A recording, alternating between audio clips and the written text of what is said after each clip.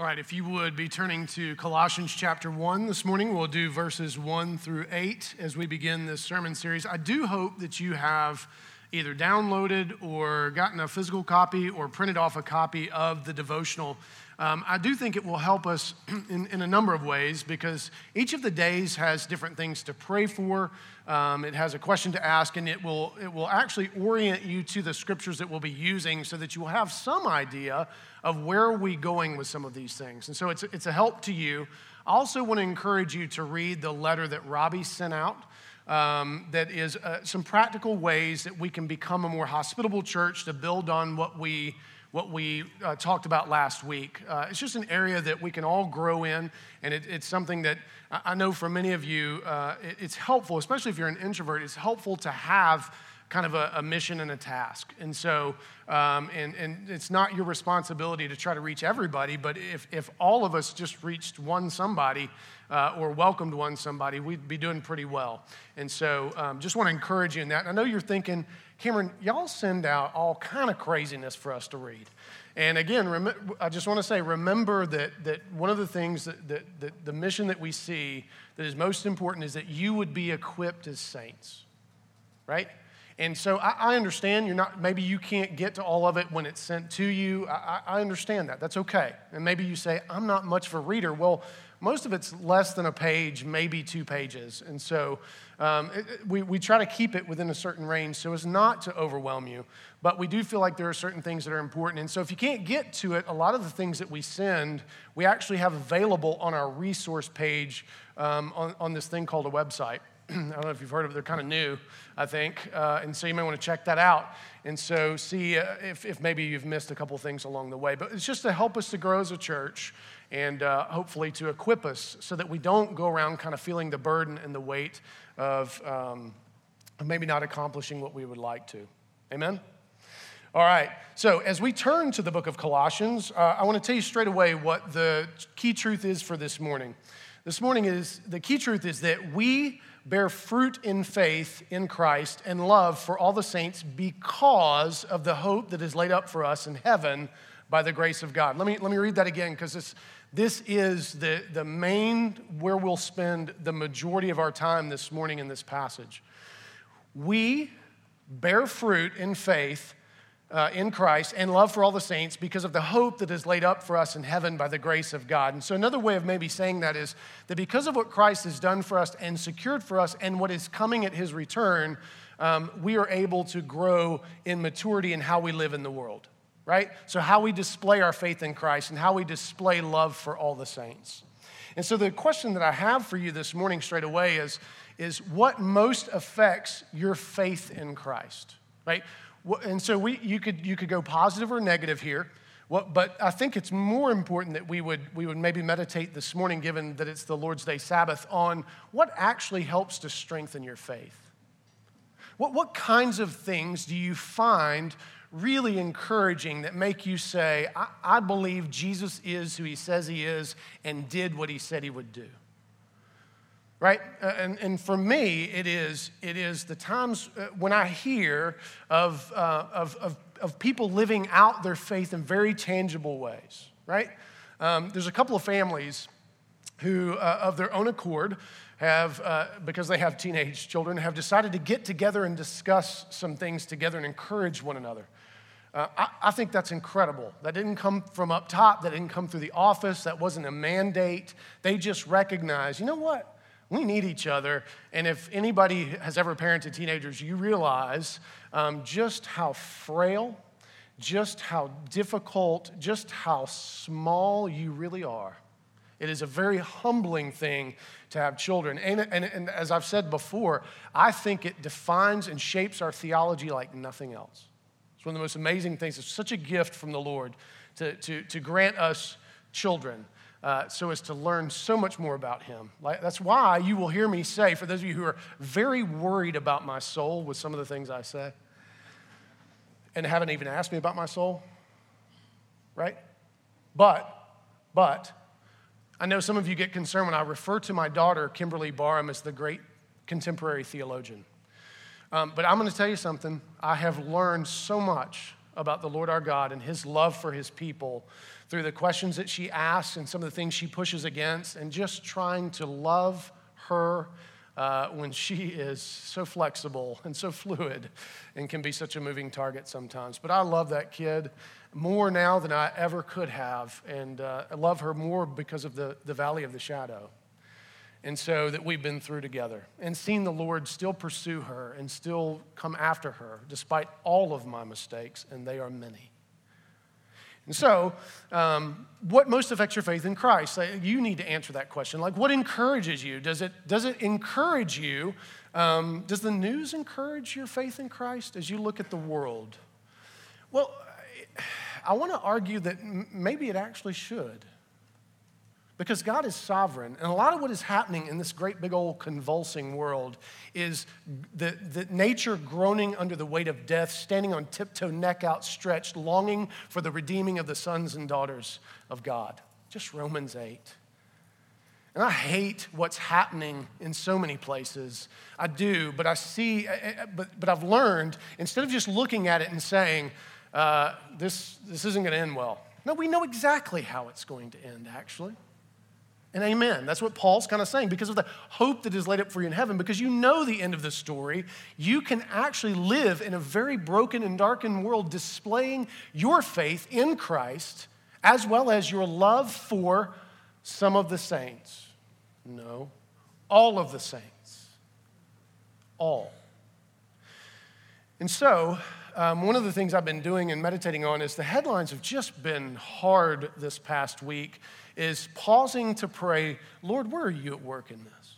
Because you're sovereign, you're in this somehow. You are saying something to us. Do we have the ears to hear and the eyes to see as your church? How can we engage these topics in a way that is meaningful to your glory?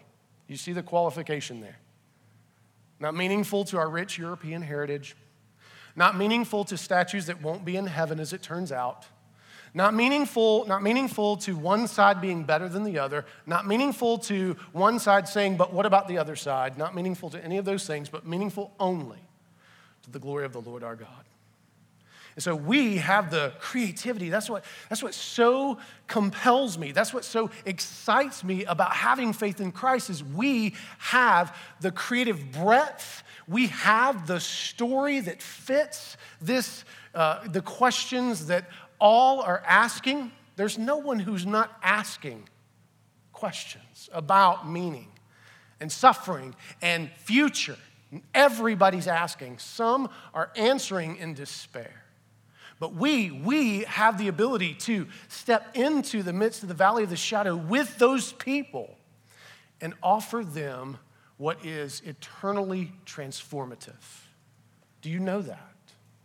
So I want to encourage you in something. So as you find your way onto yahoo.com or wherever it is that you get your news, that you would first say, as you maybe read a headline or read a story that is so just gut punch to you, that you would pause at least and say, Lord, first I want to say, come Lord Jesus, if this is how we're going to live. But in the meantime, what are you doing? You're sovereign. Remember the truth of your theology and apply it. It can actually strengthen our faith. It's been very encouraging. And then what has had the biggest impact on your love for all the saints, right? What helps you love each other well? And I'll tell you, actually, one of the most amazing places where the strength of my love for the fellow saints is actually, and I know you're going to think, we kind of get you now, is conflict. And I know, shocker, right? That we can resolve when we can walk through conflict together. Because here's the deal. Do we agree on everything? It's like Steve Brown says, and I'm going to say it arrogantly because I'm going to give myself 60% truth. I probably should do the other way around. But 60% of what I say is true. I just ain't sure which 60% it is. And the truth of the matter is, and I'm not playing fast and loose here, what I'm saying is, in humility, I don't know it all. And this whole thing, part of sanctification, is that we are in process. There are certain things that are fixed truths. The person and work of Christ is not fluid. Just not, right? The love of God for his people is not fluid. It is fixed, and praise God, right? The work of the Holy Spirit in and amongst his people, as Christ promised in John 14 and 16, that is going on, and praise God. That is not fluid or up for argument, but do you know that some of the cultural argument that we've kind of been having over the last few weeks, that's been raging in the church for centuries? And there are men on both sides who some of you love and some of you love others, who actually have very differing opinions on that. And we're probably not going to come to a firm conclusion between the now and the not yet. We're just not. And so we can talk about it, though, and we can hash through it, and we can use Scripture to try to say, all right, at least if you're going to do X, Y, or Z, at least give me something, right? We have the right to do that with each other, right? And so just be careful, because sometimes some of the people you quote, they also would lose their minds the moment I baptize an infant, right? And that's actually bigger than engaging the culture. And they would also kind of get really upset at my end times view, which has a significant impact on the culture. And they also would get kind of squirrely about my covenant theology that begins at Genesis 1 and ends in Revelation 22. We don't share the same ideas. So be careful, right? Just recognize, let's do it with humility, but let us sharpen one another and be willing to receive the same strike back that you deliver, right? So if we do that, that is crazy encouraging. I've seen that in some of y'all, and I'm so proud of you. And it's very moving that we've hung in there. There's been some hard stuff, and I get it. I don't know what I would think of me as pastor. I don't know what I would think of half of what I say from your position. I don't. But what I do know is what I have done in your position when I have heard something that kind of was like, what's he talking about? I don't quite get it. I ate lunch with that man and had that conversation and did so with an open hand.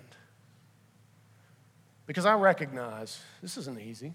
And we're all trying to figure it out in some sense.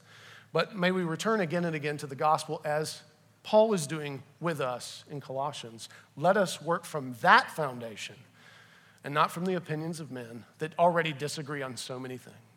Amen? So that's encouraging to me. What's encouraging to you? What do you find encouraging that helps you love the saints more? I also am very moved when I see people love other people well. And there's a guy at Starbucks. I have no idea what his name is, but he comes in every Sunday that I'm there, and he buys like this big tray of coffee. And I think he's a greeter at his church because he wears a name tag. And I think he's just buying it for the other greeters, which yeah. But even more important, he has a profoundly autistic child who I can see through the window sitting in the car, pounding and pounding and pounding and pounding the back of the seat. And sometimes he'll bring him in if he's kind of got it a little bit better together. But I've watched him be so gentle with that young man, and I'm assuming it's his son. And as I saw him this morning, I was so compelled to pray for him to endure. Because seeing that kind of love is just impressive. That when people think of other people and they're willing to endure when everything is not easy, what a gift. What a gift. So I want to encourage you today to think about what actually helps to strengthen your faith in Christ and help strengthen your love for the saints, and how can you ask the Spirit to help you see more of that in the world, right? So as we begin the book of Colossians, let me read to you a quote by David E. Garland, a New Testament scholar, because it sums up what the book of Colossians is about. So the main thing we want to get when we're done in November with Colossians is we want to have a greater appreciation for the supremacy and the sufficiency of Christ. Because what's happening in Colossae is false teachers of some kind. There's a lot of scholarly debate about what the heresy actually is in Colossae. And you have some people who are strongly opinionated about what it may or may not be, whatever. We'll get to that some when we get to chapter 2. But either way, what Paul is essentially saying is that there is nothing you need to add to Jesus. Nothing. And he is sufficient. Now you may say, well, yeah, I get that. Well, do you? Because it's more important that you live it out, which is your faith in Christ, than you just say it. and is Christ supreme, meaning he is Lord over all. And how does that play out in your life, right? When it comes to what you want to do and you know it's wrong, are you quick to say, yeah, but this is what I got to do right now? I know Jesus is Lord. I'm going to ask forgiveness later. He's got to forgive me. I know the story, whatever. Is that your attitude? Or are you more concerned with how other people are going to recognize the glory of God in and through you? You follow? And this is something if we're honest, we all struggle with the supremacy and the sufficiency of Christ, don't we? We're all in different moments saying, yeah, I know, but. And so this letter, I hope, will help us to have a stronger recognition that in those moments, may the Spirit pierce our hearts and we submit to the supremacy and the sufficiency of Christ. Amen? So here's what David Garland says. He says, the letter to the Colossians affirms that God's creation has a divine purpose. Let me pause right there. The cosmos or creation or all things made by God are going to feature fairly prominently in the book of Colossians as an idea. So that's really important, that part of the supremacy of Christ is that he reigns over all things. There is no dualism. Here's what I mean by that. If you've not heard that term before, dualism is essentially that which is fleshly, that which is earthly is bad. And that which is spirit or soul is good. Right? What did God say when he finished creation? It is good. It is very good. And when it fell and was convulsing under the weight of death and curse, what did he do? He said, I'm going to redeem it all. That's why there's going to be a new heavens and a new earth, and we're going to read a few passages about heaven this morning that I hope will help us long for its tangibility. So, the letter to the Colossians affirms that God's creation has a divine purpose, which is brought to fulfillment in and through Christ. It affirms the supremacy and sufficiency of Christ as the fullness of God and as our Creator and Redeemer. That is what the book of Colossians is about. And so he's going to really press up against, and we need to be investigating in our own hearts and praying, Lord, show us where we think you are insufficient. Show us where we maybe don't say it, but we do it.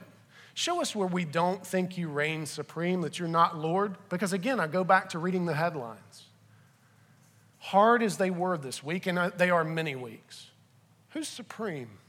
Who reigns over all that? Well, what's fascinating to me, and this is why I love Scripture as a former cynic and radical anti-theist, is Hebrews chapter 2. It says very clearly, Christ reigns over all things. It quotes Psalm 8, Christ reigns over all things, although it doesn't look like it right now. Who does that kind of honesty? God does. And I love him for it. And it doesn't look like it some days, does it? Doesn't look like it this week. But he does. And never forget that, people of God. And look for all the avenues by which we can display his glory in the midst of those things. Because people are asking all kind of questions right now.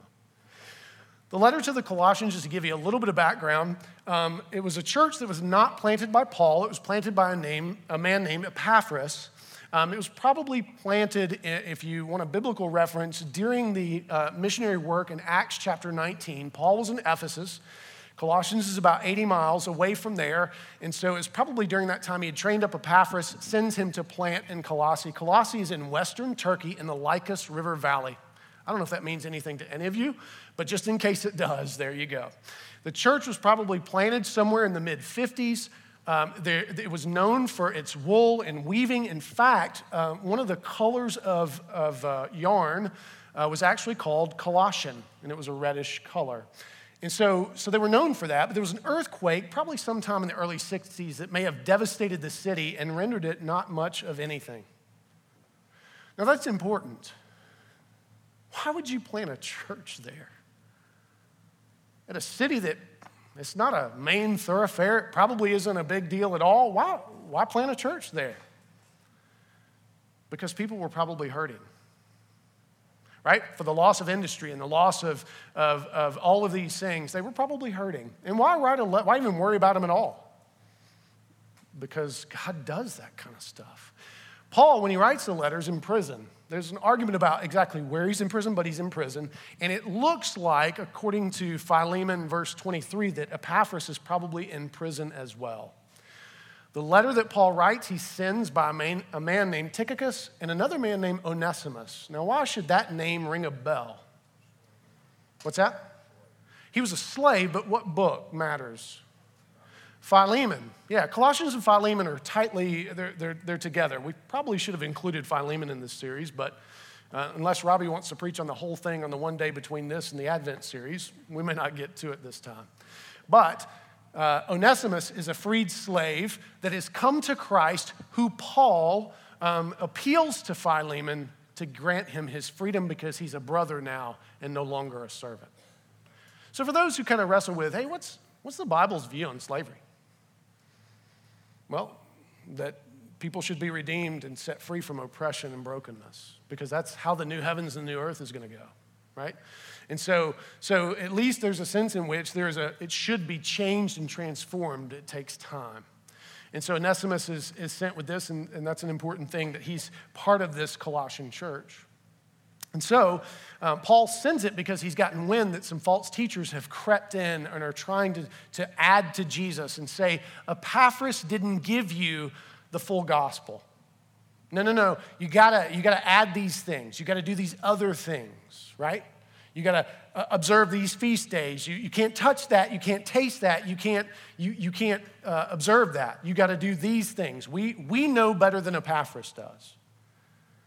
And so Paul's trying to help them understand the purity and the beauty and the sufficiency and the supremacy of Christ in the gospel, something we would benefit from as well. So with that as background, let us turn to the text, verses 1 through 8, and we'll do them all in one chunk. Paul, an apostle of Christ Jesus by the will of God, and Timothy, our brother, to the saints and faithful brothers in Christ at Colossae, grace to you and peace from God our Father. We always thank God, the Father of our Lord Jesus Christ, when we pray for you, since we heard of your faith in Christ Jesus and of the love that you have for all the saints, because of the hope laid up for you in heaven. Of this you have heard before in the word of the truth, the gospel, which has come to you, as indeed in the whole world it is bearing fruit and growing, as it is also among you, since the day you heard it and understood the grace of God in truth, just as you learned it from Epaphras, our beloved fellow servant. He is a faithful minister of Christ on your behalf and has made known to us your love in the Spirit. So here Paul opens with making sure they know who he is. So he is an apostle. And that meant something. It meant that he was one of the ones specifically chosen by God to plant churches and to oversee the planting of churches and to shepherd those churches. And he's an apostle not of any state, any government, any denomination, any of those things. He's an apostle of Christ Jesus. That is really important. He wants to make sure straight away, I don't have anybody else that I have to talk to you about. It's Christ and Christ alone. And then he also makes it clear that it was by the will of God and not because he chose. Not because he went and got a degree, not because he wrote a book, not because he blogs, not because, which is not possible back then, but not because he does any of those things. It's just purely because God chose him. And that's consistent with Acts chapter 9 in his experience on the road to Damascus. If you don't know the story of Paul's conversion, as we get into the book of Colossians, it'd be great for you to go and read Acts chapter 9. But real quick, he was persecuting the church. His name was Saul, and he actually held the coats as Stephen was beat to death with rocks. I don't know if you've ever witnessed anyone being beat to death, but it is a horrible, horrible, horrible thing. And what you need to know is Paul stood there holding the coats, head held high, thinking he was doing the work of the Lord. And so Jesus confronts him on the road to Damascus. He blinds him and he says, Saul, why do you persecute me? Saul's thinking, I haven't done anything to you. These heretics is who I'm dealing with. Dealing with them in the chat rooms and the online forums where everybody listens, right? Comment section, doing the Lord's work. No, No, he was actually persecuting the Lord himself because the Lord himself is so tied. He's the head of the church. And so he brings Saul, this bloodthirsty man who thought he was doing the will of God, into the kingdom. And he was persecuting people, not just based on their beliefs, but also race as well. And so what a fascinating thing that God would redeem that man. And that should encourage us to no end. In fact, I was so shocked this week, one of the videos out of Charlottesville. I know some of you are shocked I didn't bring it up last week. I usually like to give things a week and kind of see what's really going on before I say something about it. And I'm glad you guys didn't walk out like Nicole Nordeman suggested you do. But I do want to address Nicole Nordeman's a singer you probably don't listen to anymore. And she said, if your pastor doesn't talk about Charlottesville this week, you should walk out. I get it. We need to address it. But I wanted to kind of see what's really going on here before I say something. I know that shocks you that I would show any restraint whatsoever. Every once in a while, like lightning, it strikes. So this guy, they're interviewing one of the main guys, and I can't remember his name, and I do want to go back and get his name, not for doxing purposes, but because I want to pray for him. They asked him, "Are you afraid of being out here?" You know what his answer was? Anybody see it? It was on 2020. Fascinating. Broke my heart. He says, "What do I have to be afraid of? I'm doing the Lord's work." You are. Brother, let me carry you to a few Old Testament passages and a whole bunch of New Testament passages, and we can reconcile this quick. No, you're not. You're not. You're violating the Abrahamic covenant. You're violating Revelation 7. You're violating everything that Jesus died for, the middle wall of separation, Philippians 2. We can talk Bible all day long and show you are not doing the Lord's work, but I can't change his heart. Only the Spirit can. He sounded a lot like I'm sure Saul did. So we need to pray for these men, because if they turn, if they come into the kingdom and repent, as we hopefully have done and should be doing, what would it look like? How would it change so much? What a beautiful thing it would be. Because when Saul became Paul, he became an instrument in the hand of the Redeemer. He was used in a mighty way to plant churches. So he, Paul, an apostle of Jesus Christ, Christ Jesus, by the will of God alone. What a gift to the church. And we should be praying for men just like him to get redeemed. And that would, I think, help build our faith in some sense. He goes on, he says, "And Timothy, our brother." Now, there's a lot of debate about why he mentions Timothy. More than likely, it was just so they'd be familiar with him, so that if he ever came to Colossae, they'd have an idea who he was, right? Sorry. And then he goes on, he says, "To the saints and faithful brothers in Christ at Colossae." Now that term, faithful brothers, I won't bore you with the Greek here, but it is actually a unique phrase for Paul. And the reason that they think that he used it, and I believe this is true, is he was trying to remind them, you're part of a family that has already decided on something, that has already been defined by something, and that something is the gospel. Don't go adding to it. It doesn't help make the family bigger or make you better to add things to this. Remember, you are faithful family by the virtue of the gospel. And so and Paul is such a master of using language to help emphasize certain points, and I think that's certainly true here. He goes on to say, "Grace to you and peace from God our Father," which is a common phrase from him. And he says, "We always thank God, the Father of our Lord Jesus Christ, when we pray for you." Now, first off, notice he is so faithful. He's in prison, by the way, which is such an encouraging thing that he could easily have said, "God has forsaken me." Think about all the doubts that could have crept into Paul. Because again, he could make the argument, I could do so much more out there. Why am I in here, Lord? Why do you have me in a place where I cannot use the fullness of my gifts for the kingdom? How many of you might be saying that about where you are?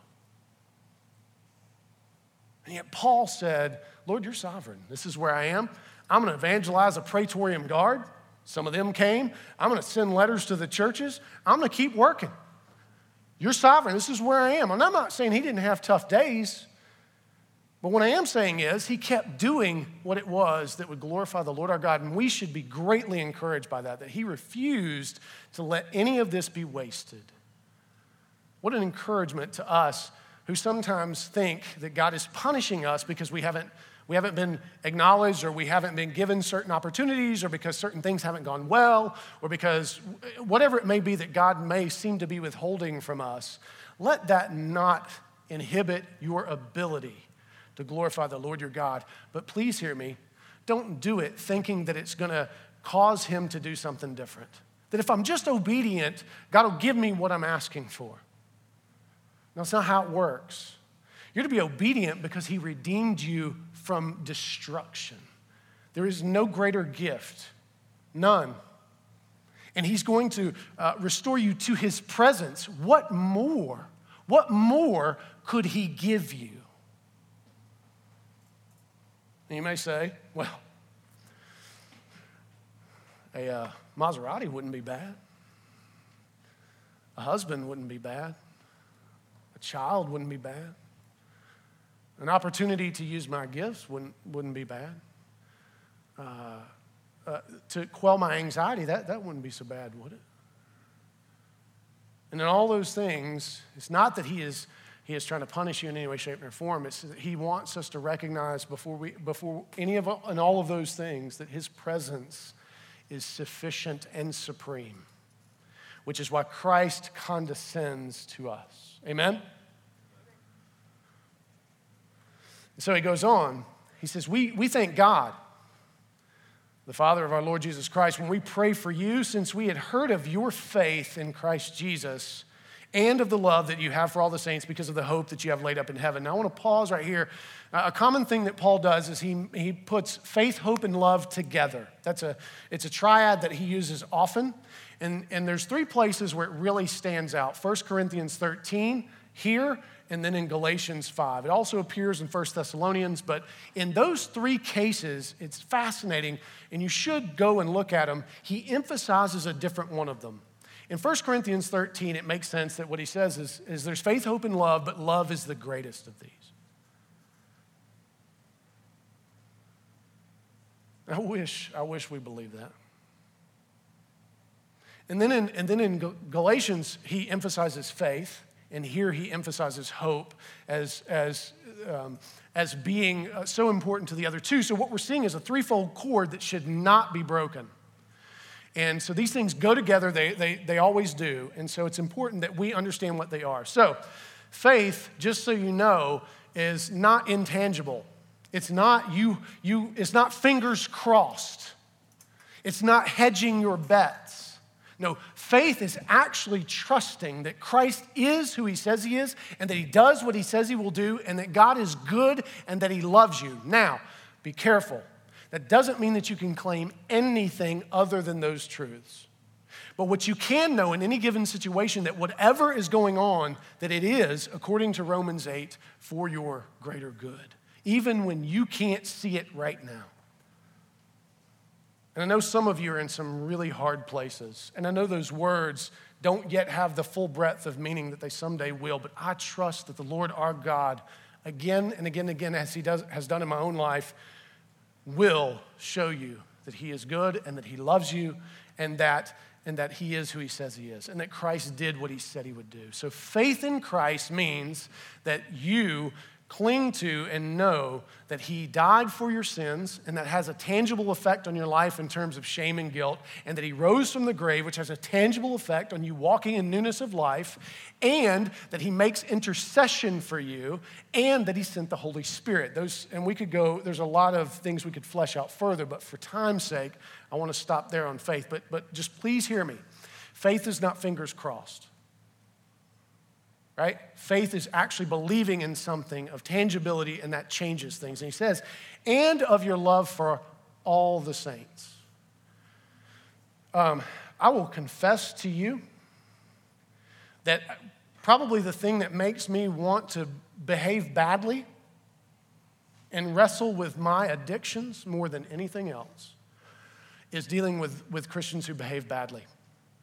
And what I mean by that is they don't love each other well. They excoriate each other. They deny certain aspects of the truth of the gospel, and they lop off huge sections of the Bible in favor of others or in favor of none. And so probably the most dangerous place sometimes for me is not the movie theater. Just not. It's other places where there are large gatherings of people who are fighting about things that we just are wasting our time on. But I got to deal with that, don't I? I can't avoid it all the time. Heck, I'm a pastor. And you got to go to this stuff sometimes, and I got to love them too, right? And I got to deal with the plank in my own eye because I'm a jerk too. I am sometimes. And I'm trying to grow and get better, and Jesus is so gracious to me. And I know that makes some of you uncomfortable, think, our pastor just admitted to being a jerk, which is just the tip of the iceberg, which means he's way worse. Yeah, probably. I don't know. I can't see it clear. But I love you. And I want to be loved in Christ, and I want us to do things that will help our faith grow, and I want to love all the saints. And that ain't cheap, by the way. We talked about that last week. And those things are only possible. This is critical. This is the critical piece. They're only possible because of the hope that is laid up for us in heaven.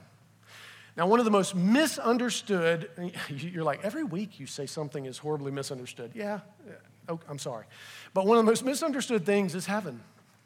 The thing that we ought to, that will actually build our faith, build our love for all the saints, is so poorly understood. I had a lady one time say, we're going to be wearing gold slippers in heaven. I was like, I hope not. I hate gold slippers. I got to be honest with you. Now, if I'm in heaven, what am I going to do? Tell them I don't like the footwear. Do you have another option? I'll wear them, right? But we just have such this kind of interesting views of heaven when there are a number of passages that don't flesh it out necessarily in full, but certainly flesh it out better than we seem to understand it. And what's so fascinating to me, and I want to commend this little tract to you, or it's a pamphlet by Francis Schaeffer. It's called Back to Freedom and Dignity. It's a fascinating read. And what, as I was reading it the other day, Susan was like, the sermon's just getting longer as you read that thing. Stop. But I'm not going to give it all to you. But it was so fascinating to read these men who are so important to our world. One of them is Dr. Francis Crick. Does anybody know who Francis Crick is? Quick test. I knew you would know. He helped crack the DNA code, right? Which is a pretty important thing. It's been incredibly helpful in a lot of ways. But do you know what Francis Crick believed in his philosophy, which he used the term religion, which I find fascinating. He was a radical anti-theist. He did not believe in God, but he referred to his belief in biology as religion, which is actually honest. It's a really honest thing. He believed that what we ought to do, since we know about the DNA code, is we ought to decide who can have kids and what kind of kids they can have. Now, that was 1971.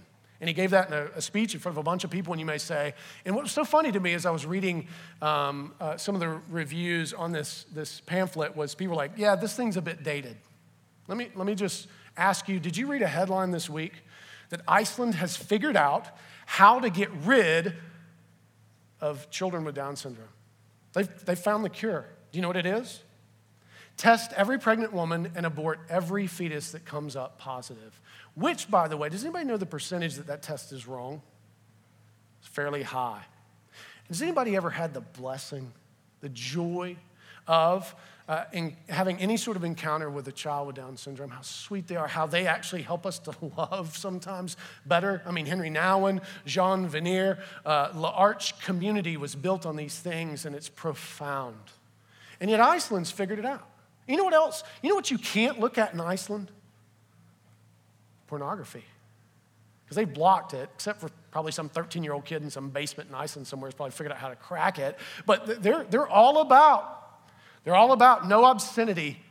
And look at how far it has gone. Also, nothing grotesque. And you know that CBS in America billed this as a good thing. Here's what's fascinating. Where does that doctrine come from?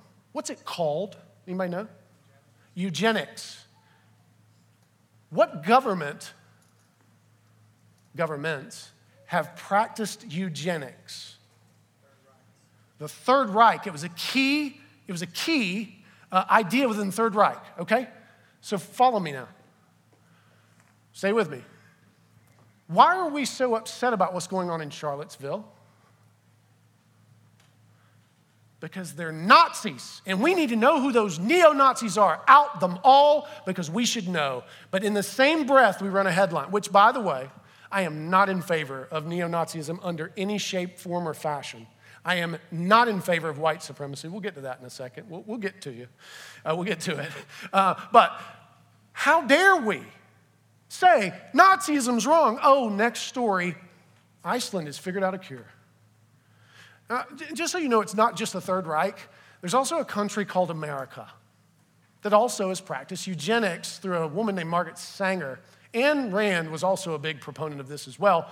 Organization that your tax dollars support called Planned Parenthood, based on eugenics. And they're not the only ones. China practices eugenics. And so, is this what we want to laud? Have we lost our minds? Francis Crick, 1971, and I'm sure it was stated. Margaret Sanger is long before Francis Crick, by the way. The Reich was long before this. And so, Francis Crick, what was his reasoning? What's the reasoning behind eugenics? Now, don't think I've lost my mind in what I'm about to say.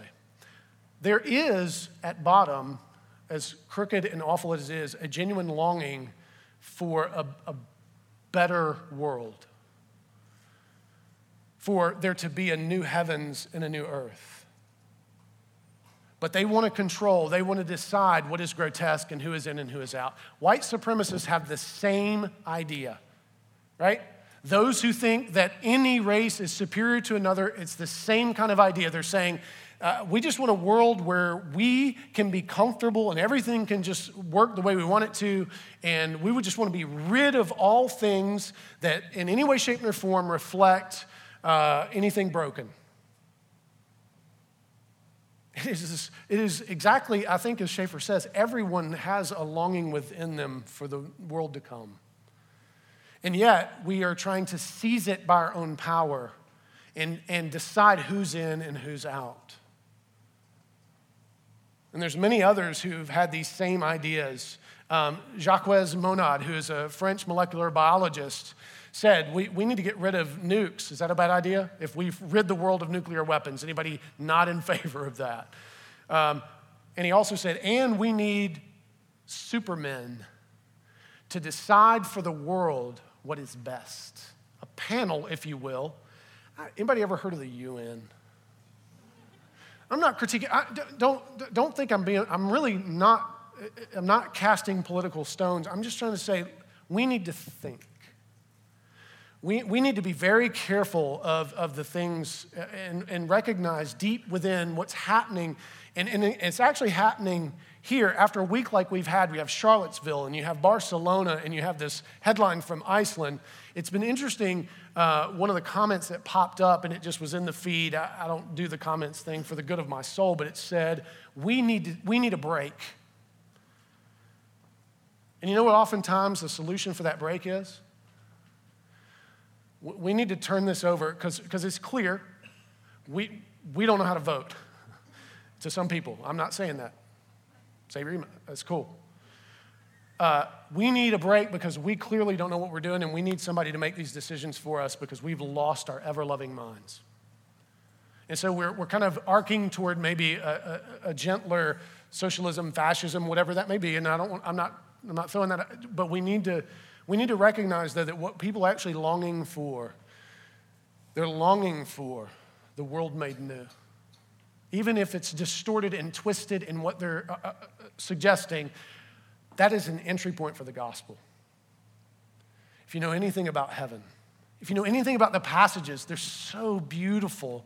I think about the passage in Isaiah 25 where God declares through Isaiah, on this mountain, They will eat the finest of meat and drink the richest of wines, and the covering of death will be done away with for all nations, and the proud will fall. That's tangible. And you say, well, that's probably metaphorical language. Well, but Revelation 19 says it's going to be a marriage supper. Think about what Christ said. He said, I'm not going to drink again of this cup until the new heavens and the new earth. Here's the beauty of heaven, and this ought to move us. Your best meal has yet to be had.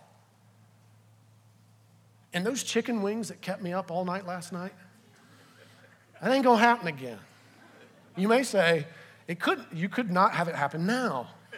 Make wiser choices, Mr. Barham. You're right. But the best meal is yet to come. And who's going to be invited to that meal? Think about what Christ said when he said, go out into the highways and the byways and invite the rich and the intelligent and the supermen. No.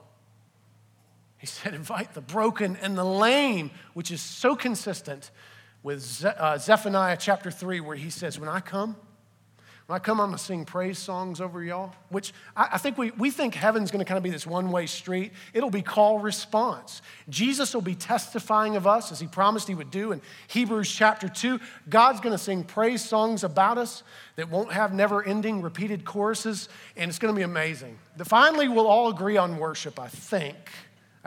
That's my hope. And so he's going to sing, and we're going to sing, and it's going to be this just amazing physical experience. And we're going to eat good. Mo Leverett seems to think that the city of New Orleans is going to cater. That may or may not be true. I don't know. But what a beautiful thing to look forward to. And every tear will be wiped away. The ones we've shed this morning, the groaning in our hearts will be at long last. No more. Not because the lame aren't there, but because they are going to come running. One of the greatest experiences I've ever had in ministry, and so I'm just putting it up there, so you guys need to try to help me top this one so I can say something different in some other sermon sometime. But a friend of mine used to invite me to do a middle school youth retreat. And there was a young man that would come on that retreat named Curtis who was gifted with cerebral palsy. And I was talking about the new heavens and the new earth and what it's going to mean for our bodies. And Curtis paid me, paid God one of the best compliments I have ever seen. Curtis was sitting on the front row, and he began to vibrate. He said, woo, I'm going to come running. I know you're thinking, was that a worship service? That seems a little out of order. No, that's exactly what we should do. That's exactly how we should respond to heaven. It's because of heaven that we can have faith in Christ and it be tangible and it be meaningful. It's because of the hope that is laid up for us. And by the way, that hope is, again, not fingers crossed. It is a surety. It is something that we can sink our teeth into and that we can stand firm upon. And it gives us the freedom to say to those who would think that Down syndrome children aren't worth letting to live in this world, no, don't think that way. There is a greater good we could show instead of, as Ravi Zacharias would say, cut their nose off before we ask them to smell the rose. So it's important that we see these entry points, and heaven is a big one. It's a big one, but we need to be versed in it. There's so many verses. Did you know that Psalm 72 is about heaven? Talks all about how the poor at long last will no longer be that. They will no longer be oppressed. When's that going to happen? When Jesus comes back. When Jesus comes back. Because the poor we will have with us always, unfortunately, in some measure. And poor in spirit, poor in material, poor in so many things. And did you know that in Revelation 7, somehow, some way, our differences in terms of tongue, tribe, and nation will be represented in heaven? We're going to see it. We're not all going to be like pasty white with hairless, no eyebrows, and no hair, I don't think. Because it says, it's clear to John as he looks out on the people that every tongue, tribe, and nation is represented. He saw, and they were all singing the same song. Again, that's why I know we're going to agree on worship at long last. And so it's not that our differences are somehow diminished. Yes, black is beautiful. But so is mocha and tan and pasty white and multicolored and calico and whatever it is we got to offer. And no one is supreme to another. Woe be unto us if we ever think we are better than another. Woe be unto us. Because the hope of heaven makes it very clear to us what is laid up for us and what is to come. Isn't that the beauty of this table? As we come to this table, one of the things that we should do is we should always look forward. The table is such a gift to us because it reminds us not just of what Christ has done in terms of the past, but what he is also doing in the present, how he is freeing us of our shame and guilt, how he is making us new, but it also points forward to heaven. And anytime we take communion, if you don't pause and think about heaven in some way, shape, or form, you kind of have missed something good in the table, right? And so this morning, my emphasis would be on the table for you to meditate on the hope that is laid up for you in heaven. And maybe today what you could do is take some of those passages, Isaiah 25, Revelation 7, Psalm 72, Matthew 25, any number of these, Revelation 19, Revelation 21, Revelation 22, and there's many more, Romans 8. Take some of those passages and just meditate on it and ask the Lord to help you better understand what's been laid up for you. And it's secure, isn't it? It's secure because of the person and work of Christ, because he's sufficient and he's supreme.